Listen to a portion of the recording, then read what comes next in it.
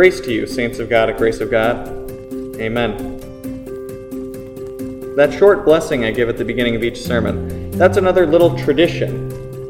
Not something I have to do, but the way I was taught preaching, the preaching that I grew up hearing, it's something I do.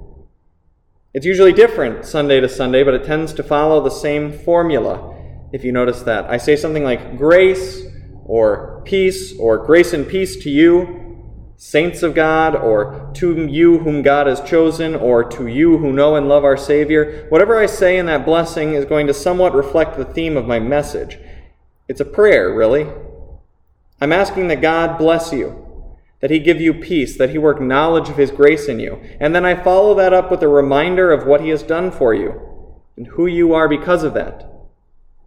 It's the part of the sermon I really least expect you to think about afterwards, but it's something that sets up the message I'll share with you. So, here's that blessing again. Grace to you, saints of God, at grace of God. Amen. I'm not wearing my robe today. That's another traditional part of our worship here. The pastor generally wears a white robe.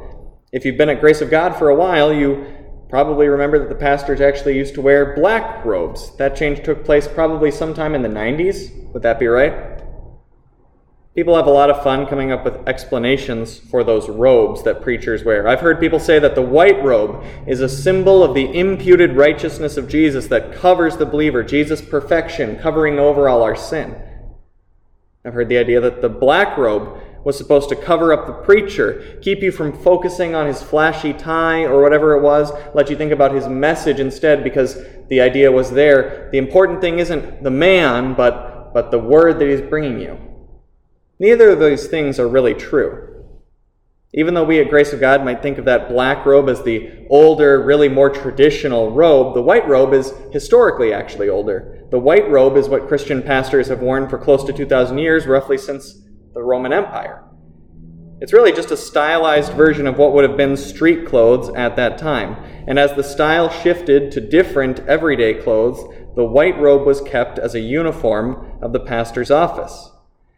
The black robe, too, never really had any special theological meaning. It's the traditional robe that university professors would wear, and it became customary for preachers to wear this robe as a sign that they were educated, that they knew what they were talking about. That's why this general robe style is also worn for graduations. That robe is only a few hundred years old. So when we changed to the white robe in the 90s, that change actually brought us back in line with what was more historic, more traditional for the Christian church as a whole. And now you see this change. A lot of churches, preachers who simply wear what I'm wearing today to lead worship, right? Maybe even more casual than that. That change is really bringing them back into what the white robe originally was, simply wearing street clothes. When the Christian church started, they wore those white robes because that was streetwear. There was no particular uniform, no special garment for Christian pastors in the beginning of the church. Let me read to you something which I said in my message last week. God doesn't need anything from us. He doesn't need us to come here on Sunday or Saturday or every other Tuesday. He doesn't need our money. He doesn't need me to wear the robe I'm wearing. He doesn't need our church decorated any particular way. He invites us here to worship together to make sure that one particular thing happens, that you hear the words, "You are forgiven." That is the greatest gift which the God who has everything can give, and you're here just to receive it, free of charge. So, given that, what is the point of church traditions? The central point of our gathering in worship is to receive God's gift of forgiveness. What does wearing a robe have to do with that? Why sing hymns?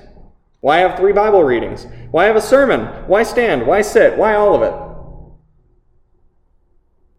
We use tradition as a teaching tool. That's why I've spent time this morning talking about all the various parts of our worship service. All of the things we do are meant to teach us something, to remind us of some truth. And something I think we may want to do more often is have a worship service or a Bible study where we do exactly what I've been doing today. Explain what's going on. Because God willing, as we move forward with our mission restart, we'll have more and more new people worshiping with us who will want to know, why are we doing what we're doing?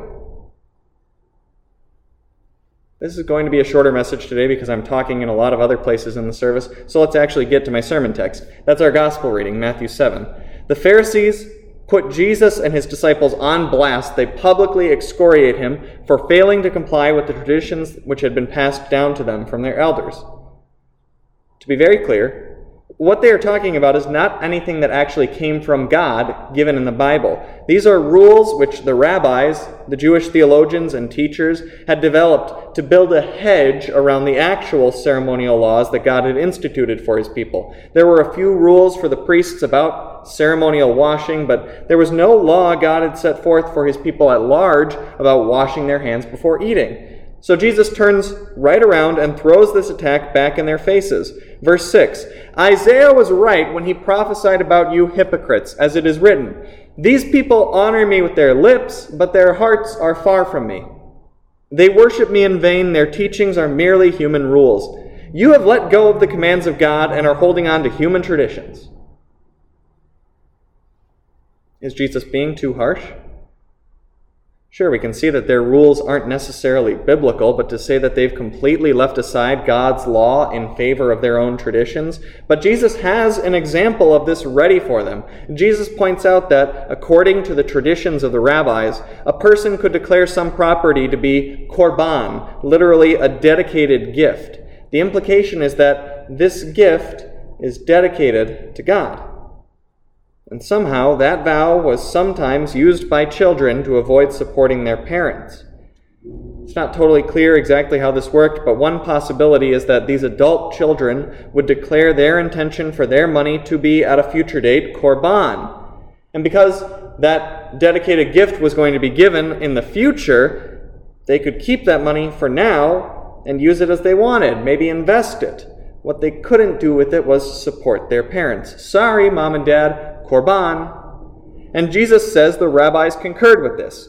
You say that if anyone declares that what might have been used to help their father or mother is korban, then you no longer let them do anything for their father or mother. Thus you nullify the word of God by your tradition that you have handed down.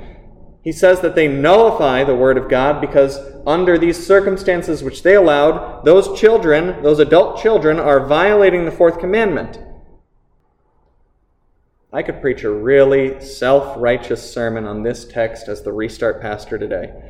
I could really just blast from the pulpit about how wanting any traditions from the past, any link to what's come before is foolish, is nonsense, and honestly is downright sinful. If I were feeling really bold, I might even say that wanting our church to be traditional is nullifying the Word of God because we're not loving newcomers. I could say things that imply that caring about grace of God's history makes you no better than those Pharisees. You all would know I was wrong. You all know your Bibles, your doctrine, better than that. If I tried to get up here this morning and do that, I'd be doing exactly what the Pharisees themselves were doing. Setting out my own laws, my own teachings about the only right and proper way to do things, the only way that truly honors God. No. When we talk about how we're going to look and function and serve as a church, we're not really talking about right or wrong, about sin or obedience. We're just using wisdom. There are certain things that we are going to do. We will teach and preach law and gospel, gathering around the Word. We will baptize. We will celebrate the Lord's Supper. We will bear one another's burdens. These things mark the Christian church. Apart from that, it really is up to us to do what we want. We'll keep some principles in mind: good order, dignity, clarity. Traditions will stay, not because we have to do church any particular way, but because they help us teach. As Moses said to the Israelites in our Old Testament reading, "Be careful and watch yourselves closely so that you do not forget the things your eyes have seen, or let them fade from your heart as long as you live. Teach them to your children and to their children after them." Tradition is a powerful teaching tool for us, for our kids, for newcomers. Why do we do what we do? Anything we do here. We do because it helps us share the gospel of Jesus Christ. We do it to remind ourselves of what Christ has done. We do it to proclaim that truth to others. And those are good reasons to have traditions. Amen.